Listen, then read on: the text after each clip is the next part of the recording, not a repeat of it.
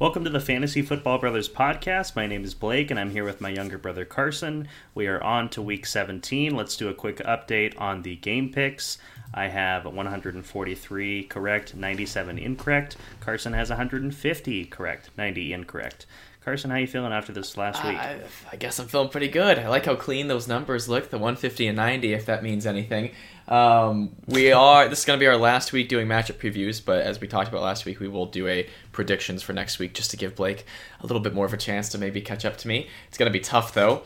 But yeah, we're coming down to the end of the season for fantasy, and could be the final matchup for most leagues. I would say that it should be the final matchup for most leagues. If you are in a league that does Week 18s as part of final, I would say move away from that because teams start benching the players, and that's just not a fun way to go out after having a really good season, potentially for the entire year. So that's my opinion. I think Blake feels the same way. Yeah, and agreed, 100%. Yeah, you can jump right into Thursday Night Football.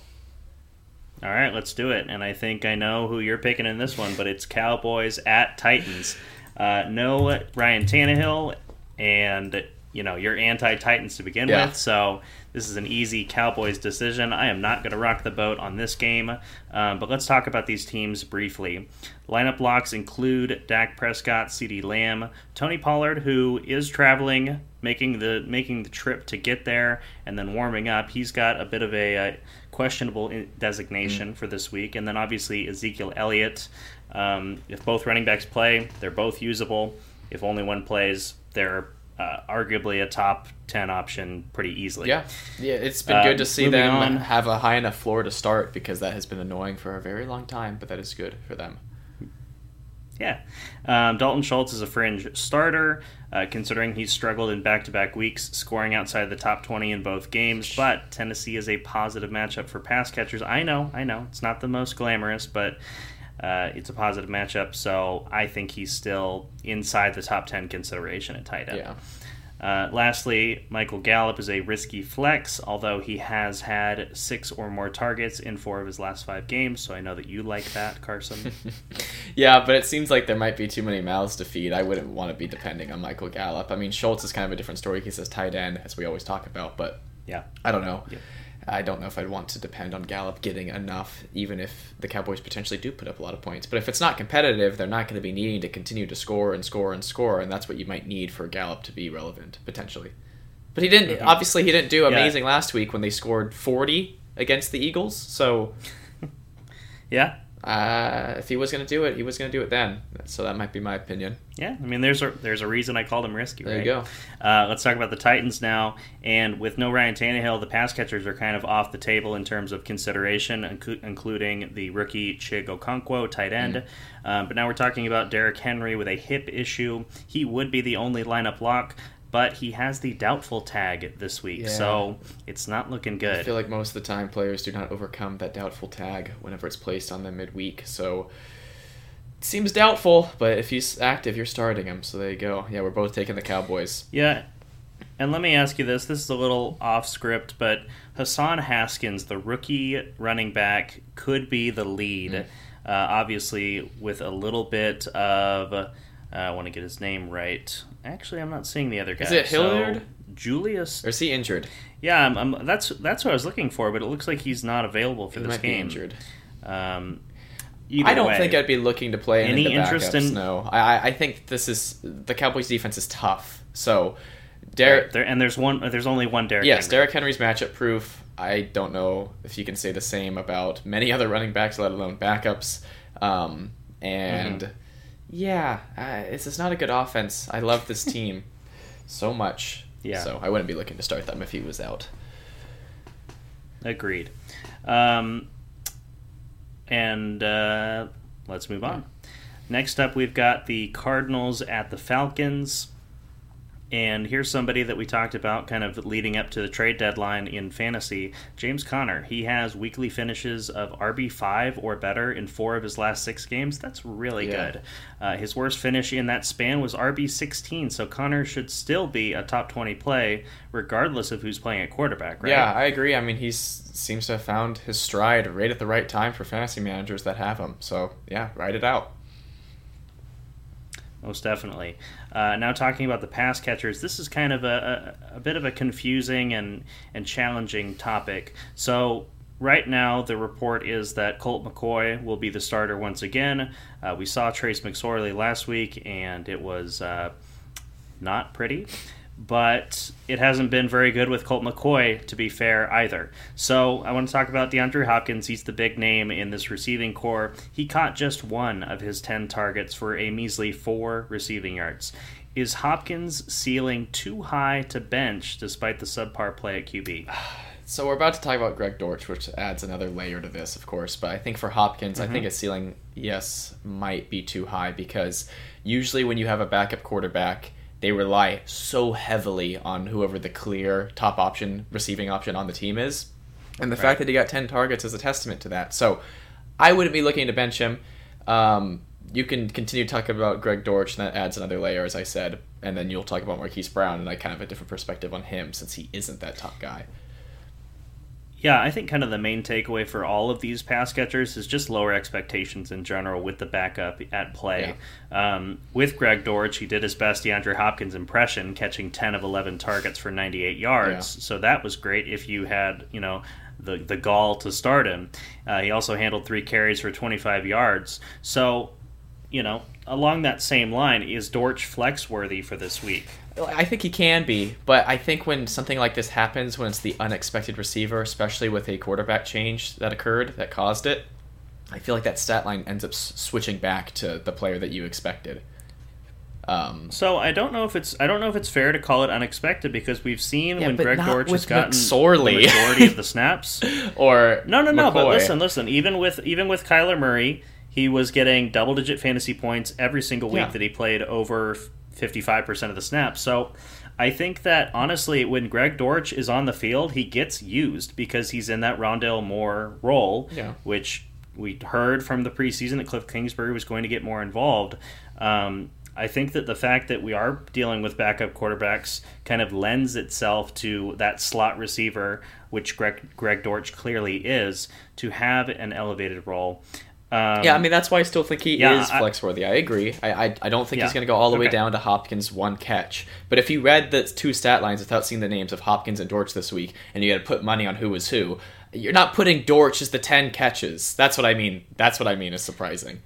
Yeah, that's why I said he did his best DeAndre Hopkins impression. Yeah, it was an unexpected result from that perspective, but it was more the fact that Hopkins underperformed, not that Dortch did perform. Yes. So, I think you lastly, can start both. Marquise Brown might be a different story for Marquise Brown. So go ahead. Yeah, Marquise Brown has 4 consecutive weekly finishes of wide receiver 42 or worse. I would argue that he has to be seated on your bench. This is potentially the last matchup of the season. You can't plug someone in who's been that bad and expect good results. Yeah, I figure, like I said, Hopkins the top guy. I expect him to be fine and bounce back from this just because that's usually what happens whenever there's like a de facto wide receiver 1 in an offense and a backup quarterback.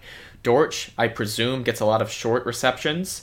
Marquise Brown, what I know about him, is not really that player, so I would really bank on the person that gets those short receptions out of the slot whenever there's a backup QB who can just check it down to him, rather than relying on Brown just booming like he can do, but he hasn't done it since Hopkins has been back at all, or when he's been back from injury. Those two things kind of coincide. Yeah, since Marquise Brown has returned from his foot injury, he's played a lot different. And the return of DeAndre Hopkins is very noticeable on this offense, but also bad quarterback play. So last thing we'll talk about with the Cardinals, J.J. Watt announced his retirement so this is his final season. I think he's going to make the Hall of Fame. Yeah. I don't think that there's really a good argument against that. He's been a very impactful defensive player all of his career, multiple-time Defensive Player of the Year. Just kind of disappointing that his career didn't exactly ever result in any never won a Super Bowl. Team accolades, we'll say. Yeah. Exactly. Yeah, that is. Yeah. So, J.J. Watt, pass on the torch to his brothers TJ and Derek. And have there ever been siblings been both like a pair of siblings or more, I guess, but probably only a pair. It'd be unlikely to have three. Like Derek's not making the Hall of Fame. I'm basically asking if TJ Watt makes the Hall of Fame, would they be the first siblings to both make the Hall of Fame? Maybe. That's a great question. I Maybe. don't know that. I don't know that trivia off the top. Look of my head. into it if you're curious. I think it could be possible. Yeah, there's some homework for you There you viewers go. out there. Okay, so let's talk about the Falcons on the other side of this matchup. The home team, the 3.5-point favorites, which is not all that surprising, considering how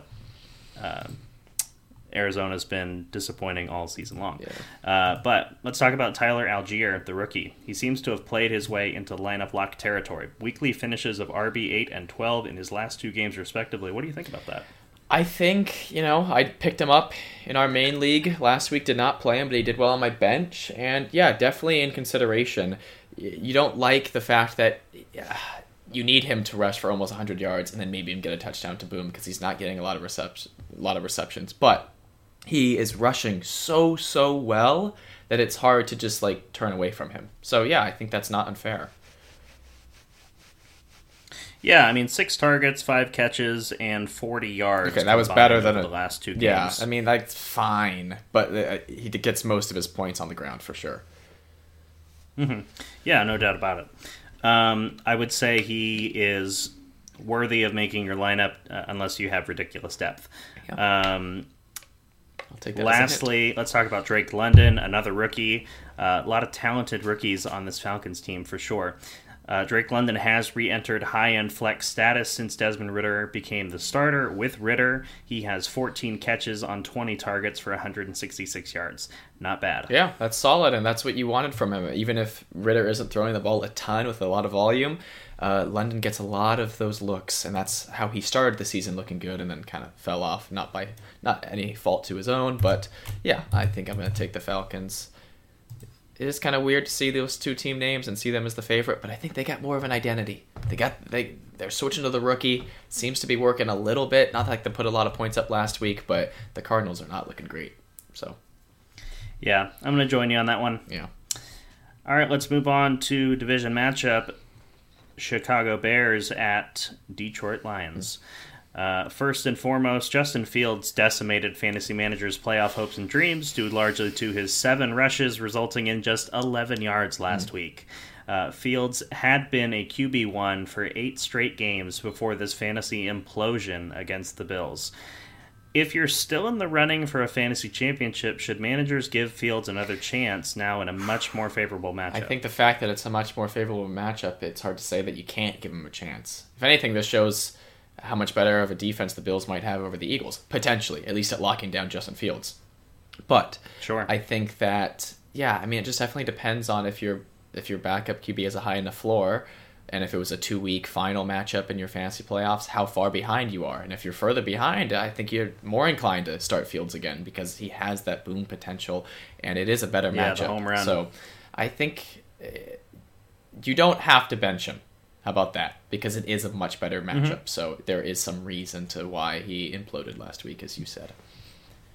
Yeah, no, that I agree with that. David Montgomery, who has been a top 20 kind of fringe running back, like an RB2, since Khalil Herbert was on IR. That is no longer the case as Khalil Herbert is back in play. So David Montgomery kind of reverts back to a high-end flex at Detroit. Any thoughts on that? Yeah, I guess he still makes your lineup, but yeah, you wish for fantasy purposes that Herbert wasn't there to take away any goal line carries, especially from Montgomery. Yeah. Moving on to the Lions, Jared Goff is QB9 on the season. What's happening? What's going on? I see that you have name game because that is surprising to see that QB ranking for him. I mean, I know he's had a few games of like over 30 points, so he's just kind of sprinkled that in. I don't think his lows have been as low as they have been like last season. They were. Yeah. No, certainly I think he's kind of found his role in this offensive scheme a little bit better in his second year with the team. But yeah, I'm going to do a quick name game. We have done this only a handful of times the whole season, but I'm basically going to name a player to go opposite Jared Goff, and you choose if you want the player I name or Jared Goff as your starter. Okay. So first, and I'm just going to go down the line until we kind of, establish a top 10 or so. Okay. So Dak Prescott or Jared Goff. And Dak is against Thursday night against the Titans. I think Dak. So just go with your gut. Okay. Without even looking at like stats or scores, yeah, I guess that's my gut. Okay. It's gonna take a minute. It's all right. Okay. No, this is kind of on the spot. Okay. How about if Jalen Hurts doesn't play, you play Gardner Minshew against the Saints? Oof. He was hot last week. Yeah, he did well. I think I'd be inclined to take Goff, though, looking at his stats, especially from last week. I think Goff, but that's a close one. Tom Brady or Jared Goff? Goff, honestly. I talk about Brady later. He's right. He's got a bad streak of interceptions. Goff hasn't thrown an interception since week 9, if you can believe it. Okay.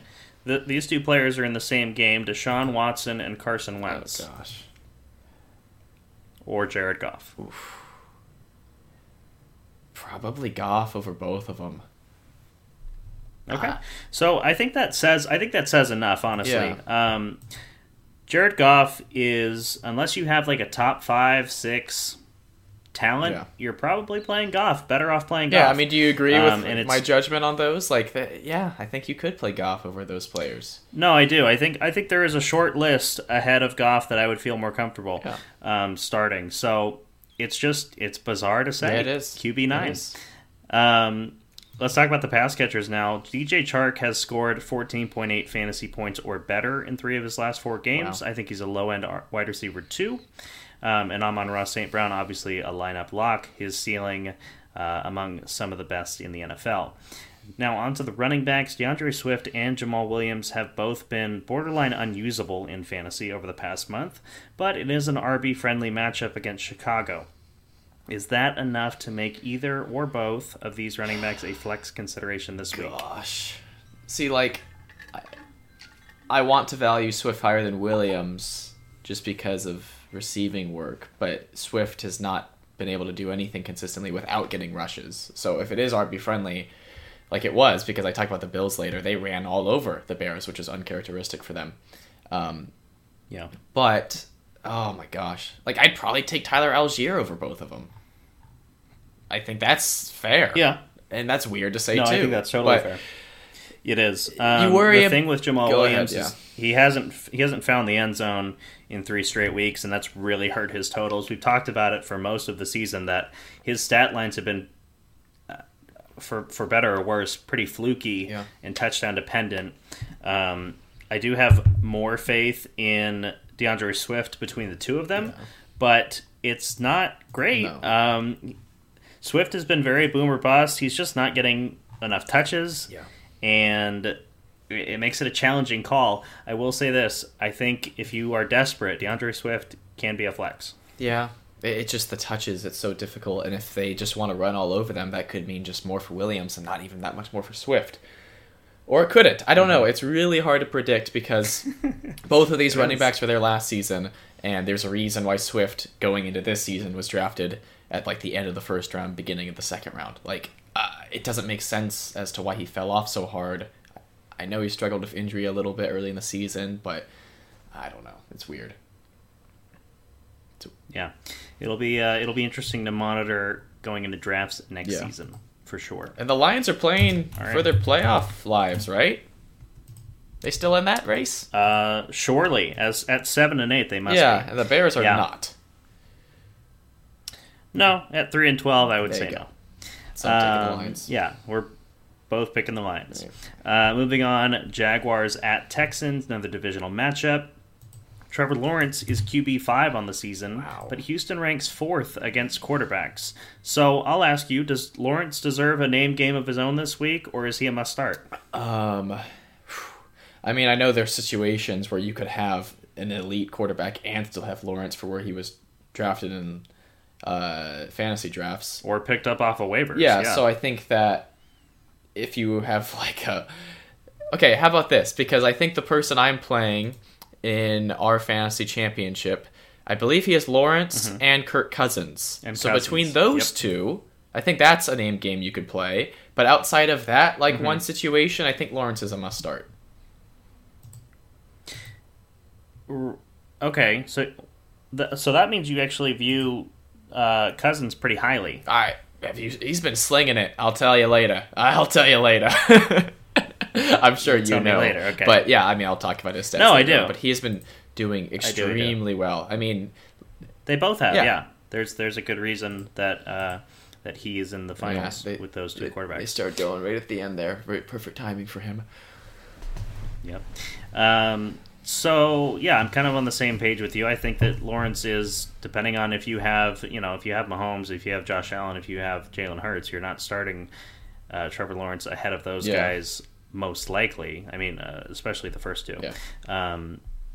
But yeah, it's a very short list. I think he is, especially in a 10 team league, he's a must start. Moving on, Evan Ingram, who has been just absolutely red hot over the past month, and Travis Etienne, who's beginning to find his footing once again. I think are lineup locks, especially given the matchup. And despite being ranked inside the top 22 on the season, Zay Jones and Christian Kirk are both boom-bust options at wide receiver. I still prefer Jones over Kirk, based on what we've seen over the last month and a half or so. But what are your thoughts on that? Yeah, I mean, it's difficult when the recent hot streak of Lawrence has really only made Ingram completely consistent and reliable, and Jones and Kirk kind of trade. So, yeah, I think it is difficult. I don't know really about a preference between them two personally, but you might just have to, if you have one of them, you might just have to just cross your fingers that it's that wide receiver that's going to boom. But Ingram is looking so good. And I'm happy he's still staying healthy because he's looked talented throughout his career, but just struggled with injuries. And then, Etienne, it's a better matchup for him to be a running back than it is for this offense to throw. But I'm sure they'll still be able to do both pretty well. Yeah, that's the hope. Moving on to the Texans on the other side. Houston picked up just their second win on the season last week, and Brandon Cooks scored 13.4 fantasy points on this stat line, 4 catches, 9 targets, 34 receiving yards, and a touchdown. So is Cooks a flex consideration or too risky for Week 17? I think too risky. I agree with that. Ready to pick this game? Yeah, I predicted the Texans' second win of the season last week. Wasn't it against the Titans? So I guess that makes sense. It was. But yeah, I think the Jaguars, they're playing for their spot in the playoffs too. I'm pretty sure it's in their control if they win out. So yeah. Yeah. Yep, they are the current division leaders, and so if they win out, they will secure their spot. It'd be exciting. I think I was a little bit of a Trevor Lawrence hater, a little bit. Maybe that's just because of my grievances with college football, and just Clemson, in my opinion, game they're very easy. That's a whole different story, but I think that he's really proving himself now, and it's exciting to see, and it'd be cool to see him in the playoffs so soon in his career. He is. He's most definitely taking that sophomore jump in performance, and that's exciting to see. A player that I think will be pretty highly drafted in next season's draft. I think so too, with Calvin Ridley as one of his receivers too. Absolutely. All right, so let's talk now about Broncos-Chiefs. We have to. You can't argue it. I can try. The Nathaniel Hackett era has officially ended. Praise the Lord. This team showed little to no fight last week against an injury-riddled Rams team led by Baker Mayfield. Jerry Jeudy is the lone bright spot on this offense, and this should be another week where he's fantasy viable. However, monitor his status as he left practice early on Wednesday with a trainer. So that's still up in the air. We're recording this Wednesday early evening. So continue to monitor Jerry Jeudy. There will be more practice reports that come out throughout the week. Keep an eye on that one. With Courtland Sutton on the other side of that, he's been a low-end flex in his last 4 games where he finished healthy. So that's, take that for what it's worth. Kansas City has been a wide receiver-friendly matchup, so I think Sutton can be a flex this week, and he is an upgrade to probably fringe wide receiver 2 if Jeudy is inactive. What are your thoughts on that? Yeah, I think that's fair. Like you said, especially if Judy's inactive, that helps Sutton's value and his floor especially. But it is a positive matchup, as you've also said. Wasn't it just a few weeks ago against the Chiefs where Jeudy got his hat trick of receiving touchdowns? I want to say it was that game that he got that. Either way, it was a game where the Broncos just started slinging it, and they almost came back. I'm not going to pick them. I'll go ahead and tell you that right now. But that shows you that it is conducive to good wide receiver performances at the very least. At least, hopefully. Yeah, and you were right about that hat trick against KC. All right, talking of KC, Jerick McKinnon has at least one receiving touchdown in 4 straight games. Is McKinnon a must-start against the Denver Broncos? I guess so. I mean, his receiving work makes his floor way too high to say anything else. Yeah, he's getting it done. I agree with that. Not to twist the knife, but Cam Akers went off last week for a 3-touchdown game. Does that open the door for Isaiah Pacheco, whose game more closely resembles Akers more so than McKinnon? I don't think so. Say what you want about the Broncos. I think it's very uncharacteristic for their defense to allow, 51 points? Is what it ended up being? Something like that? Yeah, it was a demoralizing They've been a pretty good defense all season, so I wouldn't just say after one horrible week that you're just going to want to start every running back that the Chiefs have on their roster. Like, no. I know you're only talking about the second one, but still, no. Right, well, I mean, it's do or die time, so if you've got Pacheco on your bench, it might feel enticing to play him. I'm more inclined to say yes, roll the dice on it because of how Cam Akers performed, but I can certainly understand a more conservative approach if you have better depth at the position. Yeah, that's not unfair. And the last thing I'll say, every time we start to regain trust for Juju Smith-Schuster, he puts up another disappointing performance and the cycle restarts. After watching the Rams throw all over Denver, surely a Patrick Mahomes-led offense can support more than just Travis Kelce. Am I right? Yeah, this will say yes to. I think that Kelce, McKinnon, and Juju should all be fairly safe. Okay. Both picking the Chiefs in that one. Let's move on to the next one. Another divisional matchup. It's crazy how the schedule makers do these things towards the end of the season. Miami Dolphins at New England Patriots. And the top story has to be Tua Tagovailoa. He is back in concussion protocol. This is, I want to say, his 4th time of the year. Yeah, it might be. It's at least 3. And he was hospitalized with head trauma just a couple months ago. This has been difficult to watch all year. I was talking about it with our dad earlier, and just even talking about how much longer does Tua have in this league. Is he going to make it past his rookie contract and really get paid before injuries force him out of the league? It's sad. It's a disappointing and unfortunate situation. Yeah, I think if he ends up having to kind of retire due to injuries before he even gets out of a rookie contract, what could be a big deal for him. I think it could be a turning point for. I mean, even this season with what's happened to him has been a turning point for concussion protocols to some degree. But I think if that was to happen, he could maybe make a lot of things change by kind of being the poster boy of what can go wrong for a player in the league. I don't know, just something to think about, but it is sad. Certainly. On that same note, Teddy Bridgewater has been named the starter for Week 17, so no questions heading into Sunday on that one. I think that Tyreek Hill and Jalen Waddle are lineup locks regardless of who's the starting quarterback. Bridgewater's competent enough. And with the running back, former Bronco, so he's good. But Wilson. Which Russell? Yes. I thought you meant Zach. Well, that him too. I hope Zach Wilson goes to the Broncos. That'd be Please sweet. Move on. So, all right. So with both running backs available, neither Wilson nor Mostert are safe options. You can stop me if you think I'm wrong, but I think lower expectations against New England in general. But if they are both available, I don't think you can trust either one. Yeah, I keep on, every time we talk about him, I think about the one trade I did this season, and Devontae Smith's performance last week could have helped me enough to win the championship, and that's a player I got in return for those two players. So very happy I made that decision because, it's hard to pick one, but it probably only will be one that will be valuable. So it's tough. Yeah. And like I said, lower expectations, a tough matchup, and they're kind of cannibalizing each other's values. Moving on to New England, the home team, the 3-point favorites, which, after the Tua news, not as surprising. But let's talk about this. Ramondre Stevenson, another one of your players, has seemed touchdown dependent recently due largely to the fact that his passing game usage has dropped significantly, not only in targets/receptions, but also in yardage. 6 catches for 1 yard combined over his last 3 games. That's pretty much non-existent. Yeah. He basically was kind of like a Austin Eckler Jr. Still, he might even still be a top 10 running back in rankings, but he's still a junior because Austin Eckler's just in a league of his own for fantasy. But yeah, I mean, there were games where he'd get like 9 receptions. It was absolutely ridiculous. And just 2 weeks ago, he had over 100 rushing yards by quite a bit. It was like 190 total yards, maybe. Maybe I'm thinking of a different player. It was a lot. I don't know. Whatever it was.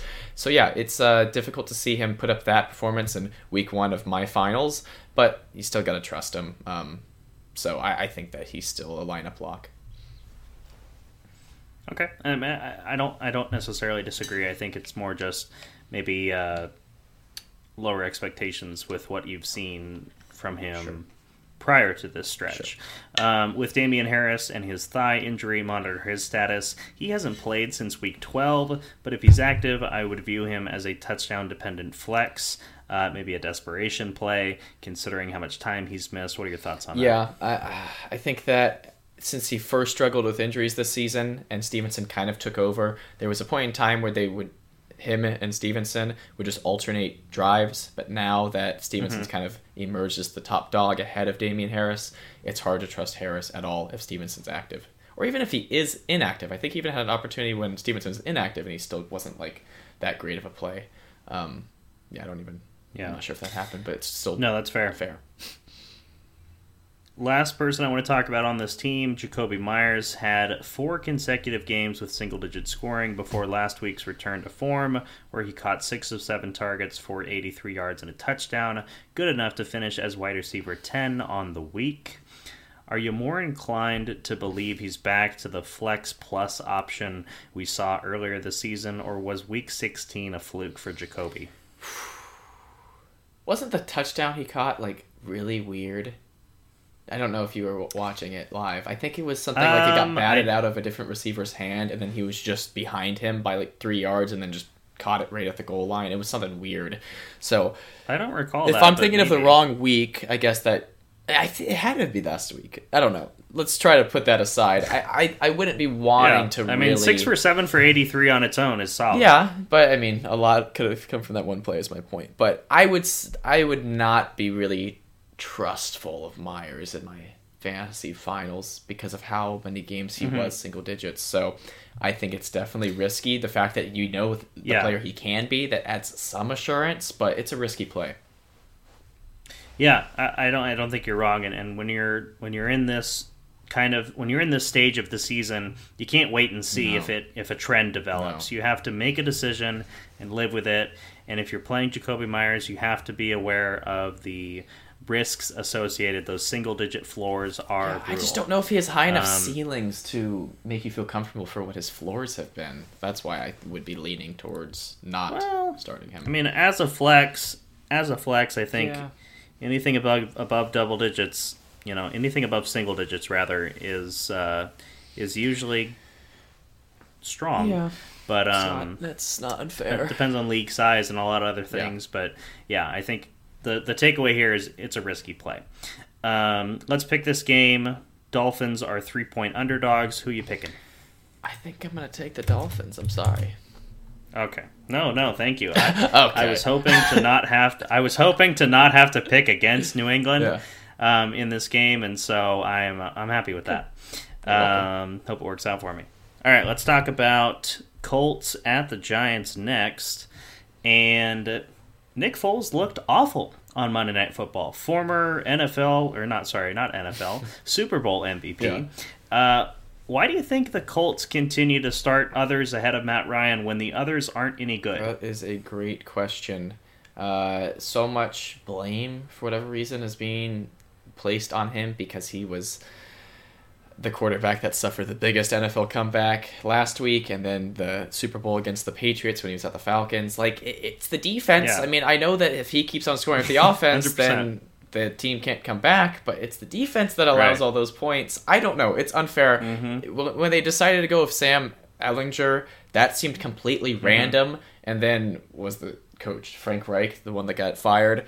It was like 2 weeks after that decision he got fired. So I don't know if Jeff Saturday is trying to be out in 2 weeks. That's unlikely. I feel like he's done actually kind of decent since he's taken over. But Well, they're 1-4 since his his arrival. He was working with very little, so not amazing. But I'm just meaning it's not like he's going to get fired before the season ends. I would be surprised personally. I don't know. Not a Colts fan. As the interim head coach, they typically ride it out. I don't know why they do it. It's perplexing. Yeah, and I feel bad for Matt Ryan. Obviously, I didn't feel bad for him in the Super Bowl where the Patriots came back, but I feel bad for him now at this stage in his career. Like, he's like 37 years old, and he's on his first team other than the Falcons for the first time in his career, and they're just really not treating him very well. One of the most consistent quarterbacks. He has one of the most consistent careers of any quarterback. I mean, he's had a very good career. Absolutely. No argument there. It's weird, and it's sad. On that same note, Michael Pittman, I think it's downgraded to maybe like Drake London flex level value with this quarterback change. He's going to continue to get targets, but I think the yardage total and the touchdown upside is kind of on the downward trend, and that's not good. He's got high enough floor. Lastly, I love him. But it's just his value a little bit. I mean, I think he scored single digits last week. That's not the best floor. No, but you know that he is still higher than so many of these other flex players we're talking about. Like, hey, Jacoby Myers or Michael Pittman? Please tell me it's not Pittman. That's not tell me it is Pittman. Don't make an argument against that. I'm just saying I think it's, he's getting downgraded because of the quarterback change. Last thing I want to talk about, the Chargers have been below league average against running backs in fantasy, but the fact that neither Colts running back accomplished much on the ground last week gives me little to no confidence in starting either in Week 17. So I think it's really Michael Pittman, and that's it. Yeah, who would have thought? I mean, I'm unaware because I do not roster him. Jonathan Taylor's on IR. There you go. Yeah, I'm not looking to start. Yeah, I knew he'd been quiet recently, but that makes sense. Yeah, Zach Moss and Deion Jackson did not a lot against. Yeah, I was fairly certain he didn't play. I just didn't know if he had any chance for this week. But yeah, I wouldn't be looking to start any of those backup guys either. Mm-hmm. Moving on to the Giants, Daniel Jones is the QB 10 on the season. But with only one top 10 finish over the past 5 games, surely you have better options at quarterback. Yeah. Moving on, Saquon Barkley is the only lineup lock, and then all Giants pass catchers are touchdown dependent. Isaiah Hodgins, Richie James, and Darius Slayton are all boom-bust flex options. You're picking the Giants in this one. If Matt Ryan were playing, I might bet against them, but Nick Foles looked horrible. Like he hadn't played football in 40 years. He looked really bad. All right, let's go on to the next game.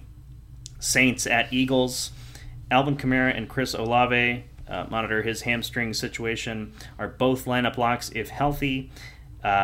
Chris Olave has been consistent, but very underwhelming lately. Mm-hmm. Barely eclipsing that double-digit threshold of a flex-level competitor. So you know what you're going to get from him, and if he finds the end zone, you're going to have a bigger day. But otherwise, he's kind of wavering around 9 to 12 points a week. I'll ask you this. It's kind of a home run play. If you need it, you're going to go for it. Should fantasy managers start Taysom Hill at tight end this week? He's possibly the most unpredictable player in fantasy football. Yeah, I'm just trying to look at stats, and since he's a tight end, it shows like double-digit points, but literally dashes for all the stats because he must have gotten them some other way. If you need if you need the boom, bring in Taysom Hill, but it is a desperation play. Absolutely. Yeah. Moving on to the other side, Eagles 5.5-point favorites at home. Maybe because the Jalen Hurts situation is a little bit sketchy at this moment. Yeah, but does it matter? Monitor his availability. Although, real bold pick there. You're making it real difficult for me to make a comeback. I'll tell you that. Go ahead. I mean, you're going to talk about okay. Gardner Minshew. I mean, Hurts is amazing, but how much does it really hurt them as far as winning games? I don't know. Right. No, Gardner Minshew performed well enough at Dallas to support A.J. Brown, Devontae Smith, and Dallas Goedert. Those 3 remain lineup locks, and we talked about Gardner Minshew possibly making your starting lineup Yeah. in a 10-team league. Maybe it's a little bold considering, we've only seen him do it once this year, but if you're in the situation where you had to start him last week, you probably don't have better options for this week. He might be the best backup QB in the league. I don't even think that's bold. I'd have to think And he's about that young one, but too. The Eagles have really turned around their Ish. franchise. I know that they've made a Yeah, lot I of mean, good I trades, and I think that he's a great backup QB to their young QB who's finally. I mean, this was almost looked at as Hurts last season potentially if he didn't step it up. Maybe that is too short of a timeline, but those questions were still being asked, and he's proved everyone wrong that doubted him for sure. Most definitely. Let's talk about the running backs or more specifically Miles Sanders. He rushed 21 times for 65 yards, his third lowest efficiency game on the season. Sanders' touchdown upside is too high to bench him, in my opinion, and that's ironic considering he scored 0 touchdowns last season. What do you think about that? Yeah, I mean, it's funny to see how the turnaround, but you expected a positive regression. I think that, and we said this last week, it didn't seem to pan out though. If Hurts is out, I think you got to feel better about Sanders' chances of getting a rushing touchdown, at least one. But yeah, I think his ceiling is too high. I mean, I think his floor is high enough to where you can live with whatever he gets, but what he can get on your bench if he booms is so demoralizing. So yeah, I think that he still has to make your lineup. Agreed. Both picking the Eagles in that one, and you're taking over for this way out. Yeah, here we go. So Panthers at Buccaneers, divisional matchup. So the Panthers, I believe, NFC Offensive Player of the Week, Deontay Foreman. He bounced back from his .9 yards per carry performance in Week 15, and in Week 16 he had 21 carries for 165 yards and a touchdown. However, it's not just his backfield, as Chuba Hubbard also had an extremely efficient day with 12 carries for 125 yards. Neither RB had a reception, so it's hard to get a floor if they don't absolutely boom on the ground. Hubbard has been more of that player, but it's not like he gets a ton of receptions, just more than Foreman. But I'll ask you, are both running backs borderline starters this week after that performance? Yeah, probably. Both players did do pretty well last time these teams played. Obviously, and we've kind of talked about it, but Deontay Foreman is the preferred option of the two. You can see that from the discrepancy in volume that each player is getting in favor of Foreman. So I feel more comfortable starting Foreman if I have to this week, and I think that Chuba Hubbard could be a middle of the pack flex. Yeah, I think that Foreman, you got to feel pretty decent about starting him after that performance, even though Week 15 was so bad. And I think that Chuba Hubbard is a little bit more of desperation, but I mean, he's proven to be able to rush for 125 yards, and not many players can say that comparatively to the other players that are around the same value, at least. Sure. So Sam Darnold posted a season high of, hold your breath, 15 pass completions and 250 passing yards, while maintaining his streak of 1 passing touchdown and zero interceptions in 4 straight games. So that's something. Wow. DJ Moore has had back-to-back games with a receiving touchdown and 70-plus receiving yards. So is this enough consistency to make a starting fantasy lineup in the fantasy playoffs? I think yes. DJ Moore also had a good game against Tampa Bay last time they played. I think it does hurt them a little bit that this is going to be in Tampa Bay. Yeah. But I think DJ Moore is... You know what to expect from him at this point. He is boom bust, and if you need the upside, you play him. If you don't, you play someone safer. Yeah, that is not unfair. I'll move on to the Buccaneers. Leonard Fournette had 20 carries and 9 receptions. 9 receptions. Whereas Rachaad White had 7 carries and 4 receptions, but also 1 receiving touchdown, which kind of saved his day. Even though White... Yeah, the only receiving touchdown of the game. There you go.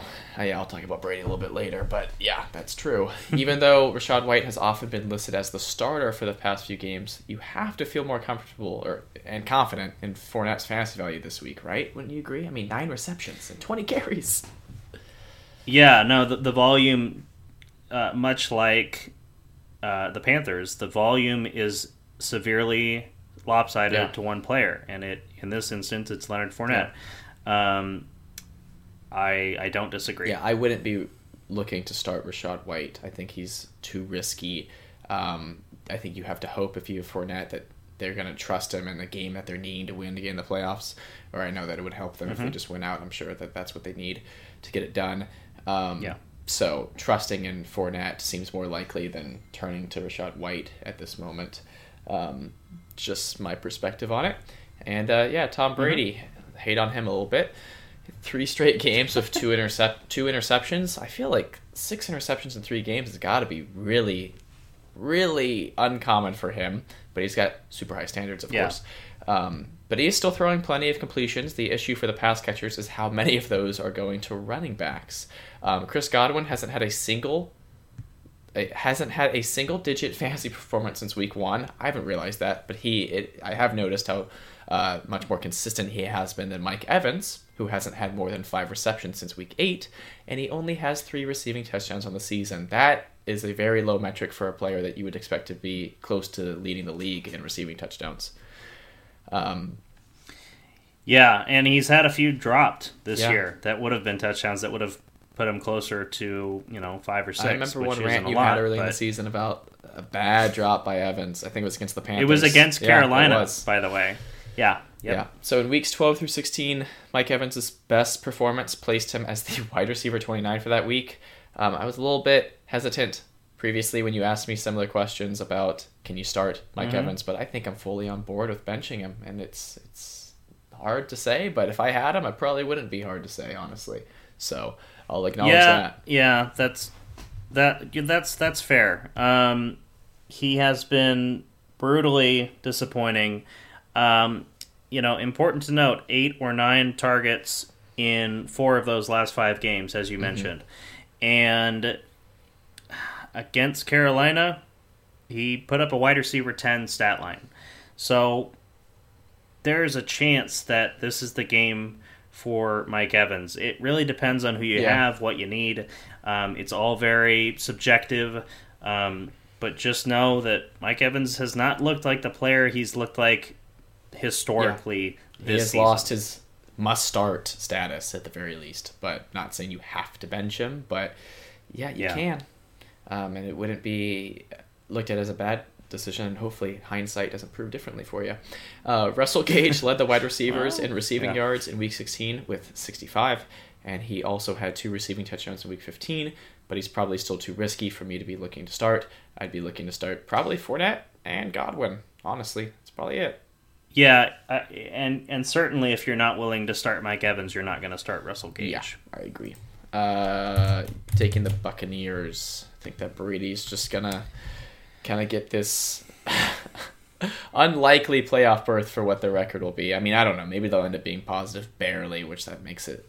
If they win out, they will be 9-8. So there you go. That's a little bit respectable. But to win a division on that... But hey... It's the other team's fault in the division. It's not Brady's fault. We'll move on to Browns at Commanders. Both Deshaun Watson and Andy Dalton struggled in the high wind and cold. That's what I read about it, and it seemed like it did affect their stats in Week 16, which seemed to impact their completion percentages. Watson only had 15 pass completions and 135 passing yards. Ouch. Donovan Peoples-Jones had 1 reception for 2 yards on 5 targets, while Amari Cooper had 6 receptions for 72 yards on 10 targets. So I'll ask, does this performance put Cooper ahead of DPJ in fantasy value again? Oh, man. I mean, how can you take 1 week and suddenly it's flip only them? It's only a 3-week sample size. It was only 2 weeks where DPJ looked better than Cooper. When we saw that Watson was going to be starting in the particular week, we were thinking that Amari Cooper would be the better one. So it's only been 2 weeks that DPJ, it looks like he had been the better one to have on the team. So it's not like it's that long, is my point. So 3 weeks. It was 3 because Houston was their first matchup with Watson. Yes. So he was wide receiver 54 in that game. This is Cooper. Wide receiver 61 at Cincinnati and wide receiver 44 against Baltimore before becoming wide receiver 30 versus New Orleans at home. I've been talking about, everyone's been talking about how the split of home versus road for Amari Cooper has been dramatic. It's been drastic. So I'm more inclined to believe that I still trust Peoples-Jones more than Cooper, especially on a road game. Yeah. And I know that that's not very, empirical, Yes. but I am using the numbers to base that decision on. Yeah. Um, Not really excited about Is starting either. How about that? no, certainly not. I mean, especially with Watson looks like he doesn't belong on an NFL roster, let alone for how much money he's being paid. And that's a completely different conversation. Yeah. But DPJ, if you have both, I mean, why, first of all, but secondly, I'm not sold on Cooper, and this week it's too important to take a risk on someone who has one top 30 finish since their starting quarterback return in week 12. That's true. And or week 13. let me just bring up the NFL points for the Browns since Deshaun Watson's been there. Against the Texans, 27. I think I remember you saying the defense. All on defense. Yeah. And then next week against the Bengals, the Browns scored 10. Against the Ravens, the Browns scored 13. Against the Saints, the Browns scored 10. So not the highest scoring offense for sure.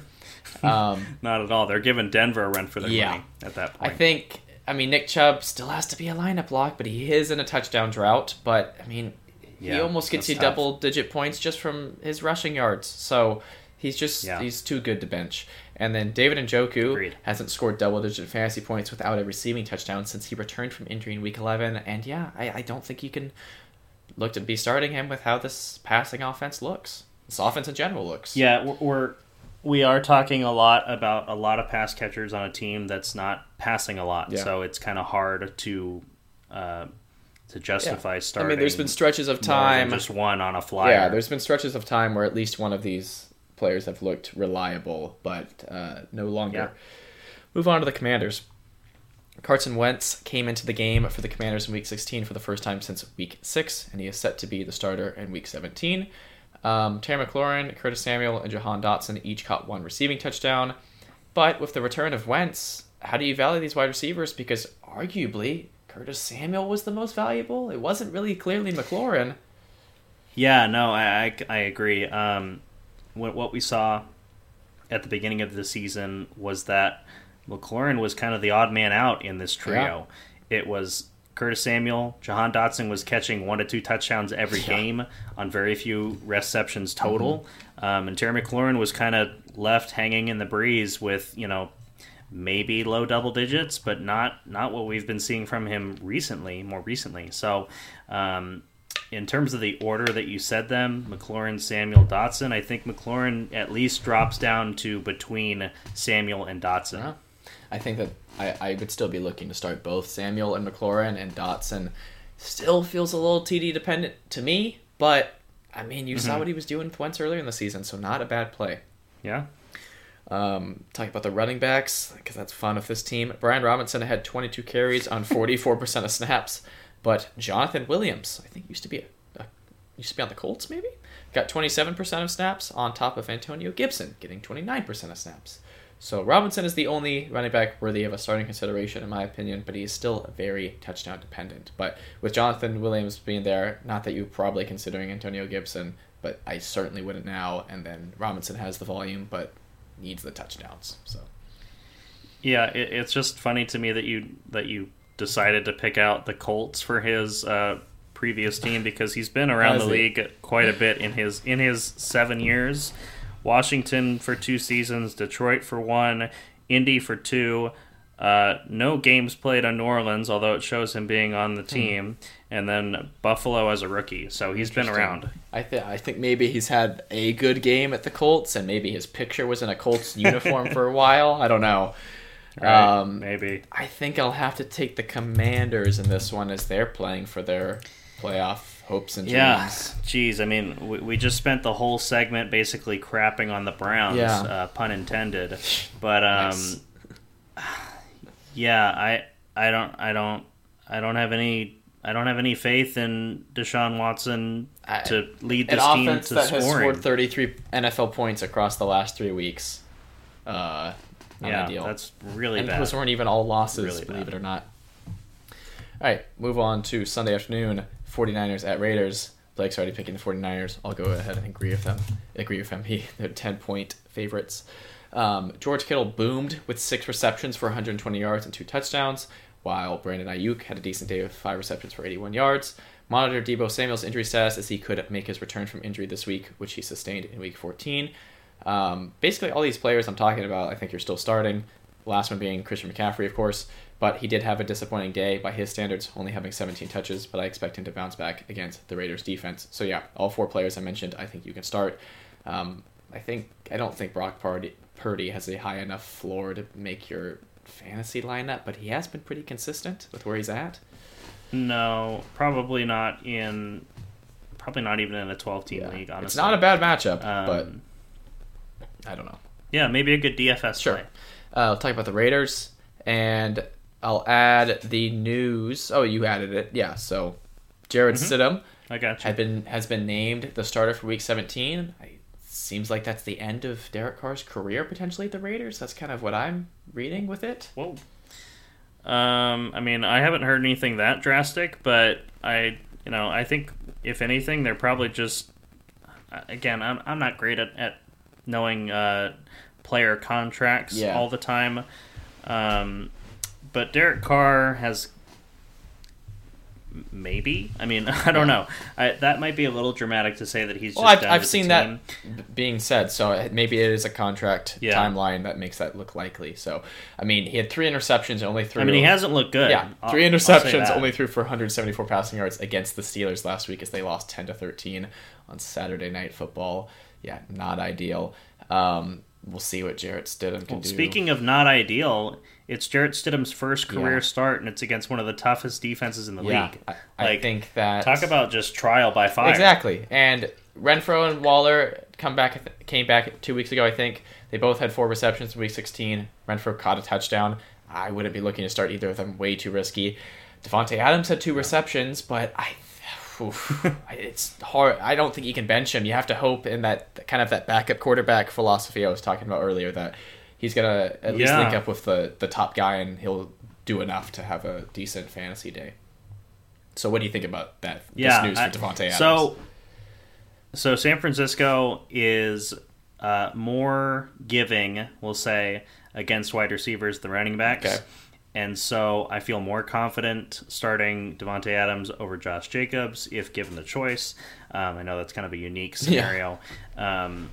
But I guess what I'm trying to say is the change at quarterback, I feel more confident with Adams than Josh Jacobs. Yeah, especially because I think you have to start both anyway because you don't have likely better options with the ceilings that both of these players have. But you got to lower expectations. Yeah. Both picking the 49ers. This could be an ugly one for the Raiders.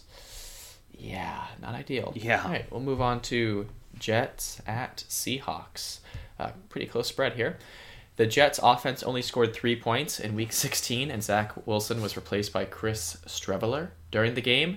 Seems like this could officially finally be the end of Zach Wilson's time with the Jets. We'll see.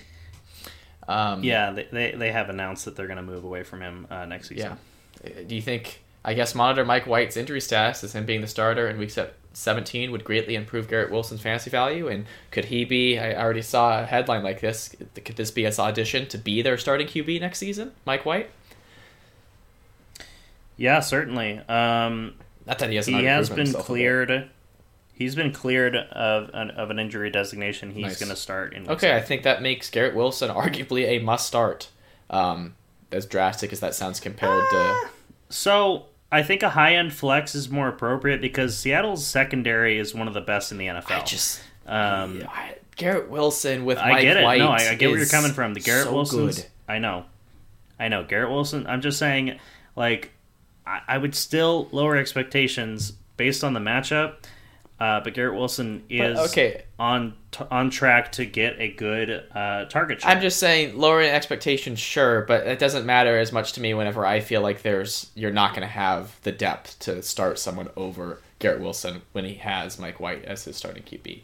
That's kind of what I mean. So that's even if you lower expectations, sure, but I think he still pretty easily makes your lineup because of what you know he can do with Mike White, or better yet, just a competent quarterback. So I'll ask you, in addition to this, would you also be willing to give Zonovan Knight another chance if Mike White is the starting QB in Week 17? I know it's kind of a weird question because it's a QB and a running back, but this offense is just so much better without Zach Wilson. No, it definitely is. I've been saying it for years now. Years. Zonovan Knight, it has been brutally bad the last 2 Got weeks. negative rushing yards, I So- think, last week. He did, -2 on 6 carries. If you need it depends on what you need. Yeah. Zonovan Knight is a risky play. He performed well in weeks 13 and 14 and was really bad the last 2 weeks. So it's a risky play. Yeah. I think if you are... It just depends on who you have. Yeah.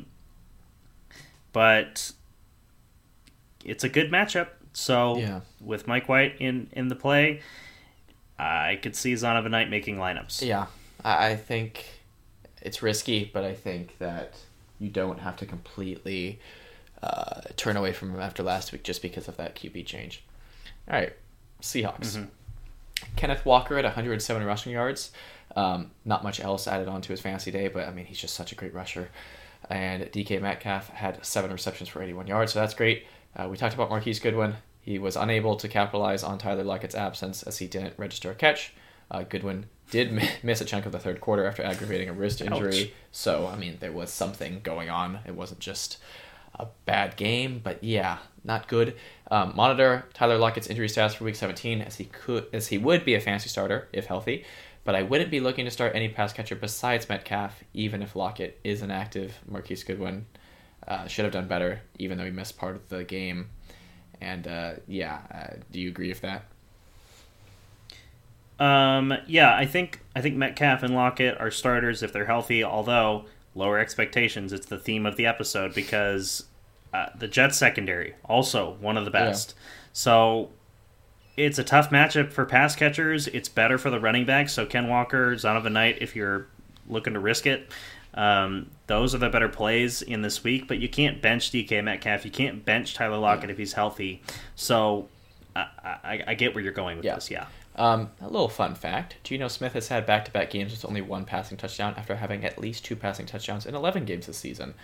He had been very consistent, kind of going on a little bit of a tough stretch as far as getting those passing touchdowns. But, yeah, I think the matchup might be enough to turn me away from Geno Smith. He's kind of fallen out of consideration, I think, for most people as being a starter now that we're past bye weeks. But I think that start Kenneth Walker, DK Metcalf, and Lockett, if healthy, as we said. This is an interesting one to pick between these two teams. I think I'm going to go Jets. They are the slight 1.5 point favorite, but it's this close. Yeah. So when I saw the spread, my intention on this game was to just pick the opposite of what you did, to give me a chance to make a game up. I like that I'm getting the Seahawks at home. Sure. I am a little bit nervous that Tyler Lockett won't play, and that might do me in, but that's kind of where my thought process is on that pick. Seahawks record 7-8, so they have a chance. That's probably exactly what the Jets record is too, if I'm not mistaken. Yeah, both 7-8 teams. Yeah, interesting one for sure. All right, we'll move on to Vikings at Packers divisional matchup. I get to talk about Kirk Cousins. He has been the QB5, QB3, and QB6. Those have been his performances for the week over the past 3 weeks, which is great timing for fantasy managers who have him in the fantasy playoffs. So yeah, I view him very highly. He's throwing for a lot of touchdowns and or a ton of yards. So I think that he's a good play. I really do. I don't think there's too many people that you would start over him, honestly, unless you already just have an elite quarterback and you took Cousins also. I think he's a good comp. He's a good comp to Trevor Lawrence. Yeah. At this stage. Yeah. It is interesting that that team has both him and Cousins, like I was talking about earlier. All right, TJ Hawkinson had a career high in receptions with 13 for 109 yards and 2 touchdowns. Boom. Like we said, you got to start him in this offense, even if he might have a bad week here or there. It's tight end and a great passing offense. Josh Jefferson continues to shatter records in his young career. I think it was 1,600 receiving yards or something. He's like this. There's many players that have done that twice. I don't know if it's 1,600. Many players who have done that twice, and he's only 3 seasons into his career, and he's already done that twice. It's something ridiculous like that. very, very, very good player. Everyone else on the Vikings was kind of left in the background, but Dalvin Cook is still getting enough touches to be a starter, and he still has a very high ceiling. With the Packers, Aaron Jones has been struggling with various injuries this season, so he only played in 38% of snaps in Week 16. Therefore, monitor Jones's injury status, and I would only play A.J. Dillon if Jones was inactive, and I would still probably feel fairly confident in Jones if you get some assurance that he's not going to be this limited, but that can be hard to come by. Do you agree? Like, you're not looking to start Dillon unless Jones is literally inactive, and then it's a consideration. Yeah, I think it's probably absolutely more than a consideration at that point. But yeah, I don't, even if he got pretty good volume last week, but I need Jones to be gone to feel super comfortable with starting Dillon. All right, with the pass catchers, monitor Christian Watson's injury status, as he seems like the Packers wide receiver 1 when healthy, as he had 6 receptions in the first half before being forced out of the game due to injury. This might even already be a season high in receptions, and he played half the game. If it's not a season high, it's very high up there. But I'll ask you, as this is a great matchup against the Vikings pass defense, would you be considering starting Romeo Doubs if Watson was inactive, or just considering Allen Lazard? No, I think honestly both of them, and I talked about this at least last week, but I think the last few weeks that they are all kind of similar in quality for your fantasy lineup. Yeah. They are touchdown dependent at times, boom bust. But everyone's putting up yards against Minnesota. Yeah. So, especially through the air. So it's a good opportunity if one of those 3 is inactive that I think, the other 2 take a slight bump up. And if they're all active, I think that Watson is the safest starter, and then probably Lazard, or do you not feel comfortable? I mean, is the matchup good enough to where you feel like you can start 2 pretty easily? It's just about maybe deciding who that second one is. Yeah, no, and I do prefer Lazard ahead of Doubs. Yeah. We've seen more success from Lazard this season than Doubs. It just seems like if you're picking one of those 2 beyond Christian Watson, it's Lazard. Why are the Packers the favorite? I know that the Vikings defense... They just took down the mighty Dolphins. Oh my gosh. Okay, I will take the Vikings. I know the last time it was surprising that they were the underdog. It was... They actually did lose, so I don't know. Yeah, I'm going to take the Packers in this one, just because. I don't know. Yeah. If I get this one, I'm trying to make up a difference here. That's really all there is to Let's go on to the next one. Rams at Chargers. The Battle of SoFi Stadium. So, the Rams, their offensive performance got Nathaniel Hackett fired. If that didn't happen, maybe he would have at least got to finish the regular season. Who knows? But I don't know. It's hard to tell, but I think it's I don't think it's entirely fair to put this one game they gave up as 51 it was points. The straw that broke the camel's back. Yeah, it was the straw that broke that's the what camel's I mean. back. Like they probably give him these last Nathaniel 2 Hackett weeks. has been incompetent since week 1 when he couldn't figure out how to put his hands together to signal a timeout. Yeah, oh my gosh. I actually watched a decent part of that game. I was like, oh, this could be exciting. Nope. Whatever. All right, Cam Akers.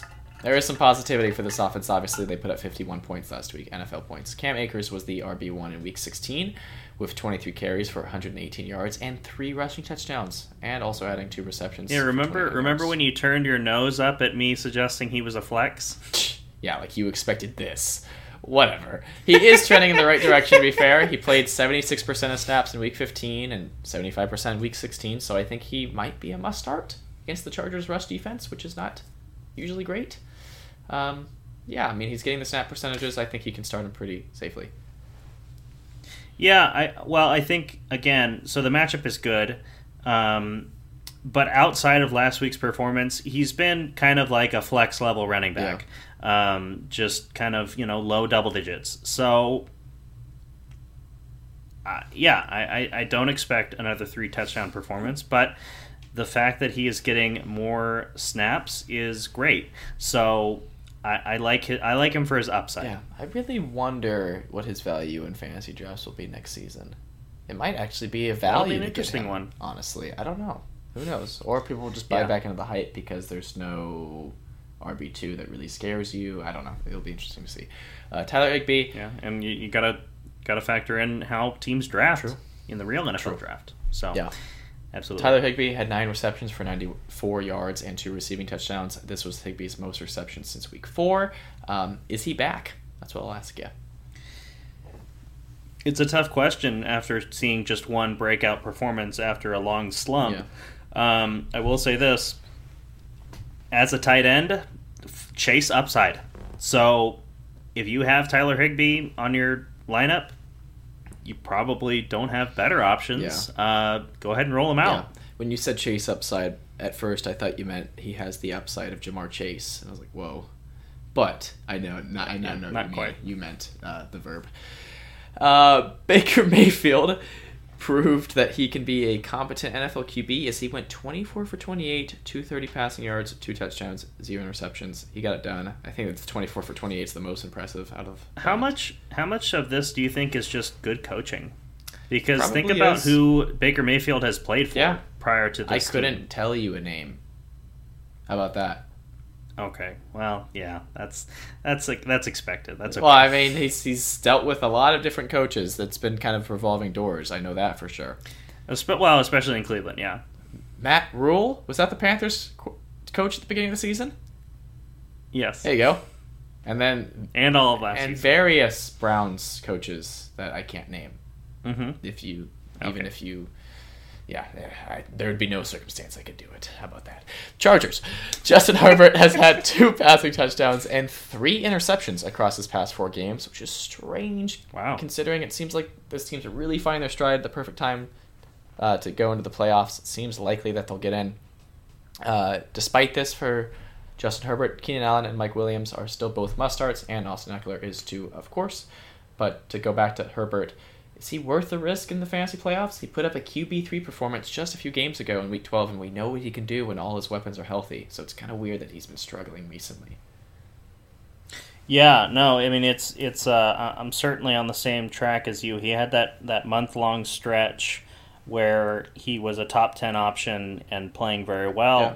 Now coming off of 2 arguably favorable Yeah. matchups against quarterbacks, and he's been really bad. So I think, honestly, unless you have, so here we didn't actually get this far down the list when we were talking about Jared Goff, but would you rather have Jared Goff? Oof.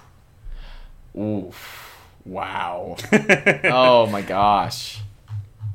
I think somehow Goff is safer.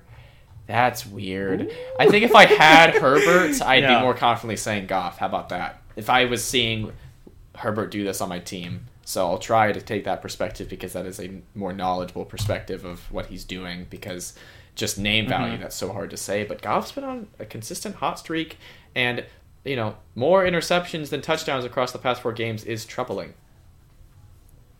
Yeah, no doubt about it. I'm going to take the home team in this one. To answer my own question, yeah, the home team. To answer my own question, I think I would... Gosh, Isn't it is a tough question. Weird that it's tough, but it makes sense. It's just the names. Yeah.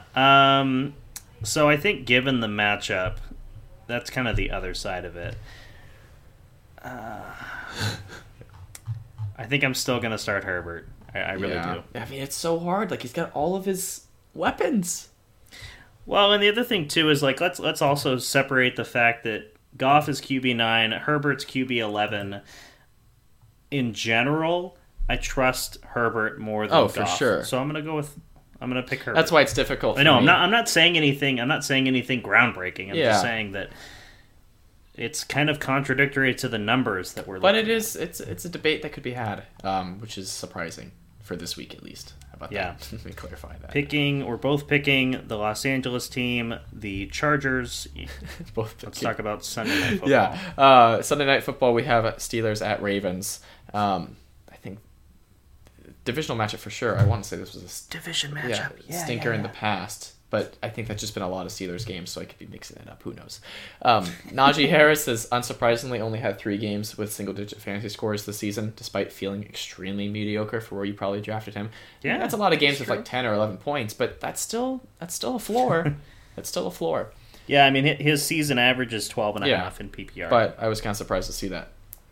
Pat Freiermuth returned to form, having his highest snap percentage since week 2. I think he had 0 receptions week 15. So, yeah, I think you could feel better about him after what he did last week, getting more receptions than 0 and being highly involved in the offense. And then, as we say every week, Deontay Johnson and George Pickens are both still flex plays. It is worth noting Pickens caught Kenny Pickett's only passing touchdown in week 16. So, it's hard. I guess he's probably more of the boom play, and Johnson should be safer. But, yeah, they're both borderline starters. Yeah, we've been saying it for weeks that this team is just it's a collaborative group of flex plays. Yeah. I do want to mention, just because I think it's interesting and very relevant to his struggles, Najee Harris's receiving stats, basically across the board, were essentially cut in half this year, coming off of his rookie season. So, 49 targets currently versus 94 targets as a rookie, 38 catches currently compared to 74 receptions as a rookie. It's just across the board, other than touchdowns where they're only one apart. It's shocking. Yeah, I'm trying to remember what that one game was early on in the season last year. 19 targets and 14 receptions in week 3. I mean, that definitely inflates the stats, but overall it's definitely still very true and explanatory for why he's kind of struggled this season compared to last. All right, let's talk about the Ravens. Definitely. Monitor Lamar Jackson's injury status, as his return would likely greatly improve this offense.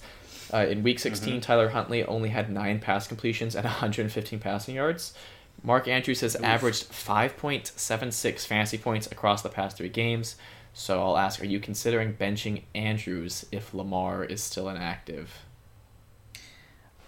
This is one where the name value is so hard to turn away from. But who do you honestly have on your lineup that has as big of a ceiling as Mark Andrews at tight end? I know that this is it would be a really fortunate example if you find yourself in this position, but I would confidently start Evan Ingram over Mark Andrews. But yeah, no, I'm not saying there aren't players that exist but 9 pass completions, you want? No, I get it. That has been his lowest since. If Lamar, the complicated issue though is you're not going to likely know with it being Sunday Night Football. That is tough. I'm still inclined. I think if you have Mark Andrews, barring an obvious starter that's been consistent lately, I think you have to start Mark Andrews anyway. Yeah. It's just don't. How about this? Abolish the tight end position in fantasy and just add another flex to your lineup. That's what I say. That's what we've done for sure. I mean, but to add on to what you're saying, your perspective, Mark Andrews has the ceiling that could win you your matchup if Lamar's there. So just throwing him in there and hoping that that's the case, it could be enough. This backfield's been interesting. J.K. Dobbins had 12 carries for 59 yards and 0 receptions, while Gus Edwards had 11 carries for 99 yards and 0 receptions. It's a little troubling. It seemed like for Dobbins had some standalone value, but Edwards was even more efficient. But I think with Lamar coming back, I wouldn't be that excited about starting either of them. I guess more likely Dobbins. He has been very good since coming back from injury, but it's just so hard to predict in this backfield, especially with Lamar being there. But I think if Huntley's the starter, which again you might not be able to tell, like you're saying, before you make your lineups because it's Sunday Night Football, I think you got to feel pretty good about the running backs because they are very happy to run when Huntley's under center, apparently. So I guess I'll take the Ravens. Yeah. Yeah, I will. I'll join you on that one. All right. Monday Night Football. Here we go. Bills at Bengals. This could be a really good one. Devin Singletary had 12 carries for 106 yards and 1 touchdown and 2 receptions, while James Cook had 11 carries for 99 yards and a touchdown and 1 reception. I expect the game script against the Bengals to be much different than against the Bears in Week 16. We already talked about that a little bit earlier. So what do you do if you roster either of these running backs? Can you trust either of them? Can you trust both of them? I don't know. Neither. Gosh, I don't know. I think the challenge has been recently that Devin Singletary's kind of been losing his role to Yes. just game script, we'll call it, because it's not really going to James Cook, but it's also not going to Devin Singletary. So I think Singletary can be... I feel more confident with Singletary than I do Cook. And I'm kind of just thinking through this as we go. If you have Singletary, he's been good enough lately to be at least a flex. I think if you have Cook, if you are just looking to take a risk, then you play him. I won't take a risk. But yeah, I mean, you see what his ceiling can be. I don't know, you know? So there you go. Yeah. All right, Josh Allen only threw for 15 pass completions at 172 passing yards, so this was an unusual rushing day for the Bills' offense. Stephon Diggs will bounce back for sure. Did you mean passing? Oh, you mean like they rushed more than they passed? Yes, it was unusual for them to have such a high rushing day compared to... I gotcha. Yeah. Stephon Diggs will bounce back for sure, I feel. And I still feel like Gabe Davis is too unreliable. He got a touchdown in this last one, but I don't want to put everything on someone who's touchdown dependent. But hey, he's a risk. Yeah. LOL. But Dawson Knox has had 3 straight games with 1 receiving touchdown. Seems like he's finding his stride, picking up kind of where he left off mid-season last season. Right. Being a threat there. So I think that he could be a decent tight end play. And sometimes that's all it takes is getting some reliable touchdowns, and you're like a borderline elite tight end already. Yeah. And then with the Bengals, very little, very, very little to talk about for a team that has a lot of starters, which usually doesn't happen. But, everyone did their thing. You're starting Joe Burrow. You're starting Joe Mixon. You're starting Jamar Chase. You're starting T. Higgins. I mean, that's really it. Everyone had a decent day. And there's really no one else outside of that. I'm not looking to... I think Tyler Boyd is questionable. Even if he's active, I'm not looking to start him. Kind of a low-end flex. We know he can get it done if he gets a touchdown. But outside of that, I mean, P. Ryan has no value with Mixon being there. And Hurst is injured. There's nobody else. It's Burrow, Mixon, Chase, Higgins. You got anything to add? Yeah. No, I think that's all. I think that's all good. I'm just waiting to see who you're going to pick in this game because I might go opposite. Oof. Okay. I think Bills. I think they still have that chance of clinching the number 1 seed. I think they just have to... Did they beat the Chiefs? You were at that game. Did they beat the Chiefs? They did. Okay, so I think if they both went out, that gives it to the Bills, I believe. I think they both have the same record at the moment. Yeah, based on much tougher matchup for them this week tiebreaker. than the Chiefs have against the Broncos, I'll say. But hey, if they both just keep winning, so most definitely they got something to play for. Yeah, and I'm going to take the Bengals as the home team. I think that they've clinched their division, right? Sorry, the Bengals. At 11-4, figure technically no, really? Because Baltimore is 1 game behind. But they've clinched a playoff berth, I'm sure. Yeah, probably. At 11 wins, I would think so. We'll know more about that. So I'm taking Bills, Blake's taking Bengals, and that wraps it up for our last week of matchup previews. Wow. Yeah, we'll be back next week for game predictions to complete the 18-week prediction cycle, and we'll have to decide some kind of reward for who got the best record. Oh, okay. Sounds good to me. Yeah. Or a punishment for who got the worst. No. Yeah, we'll see. Yeah. So good luck in your matchups, and we will see you next week. Thanks for watching. Peace out, everybody.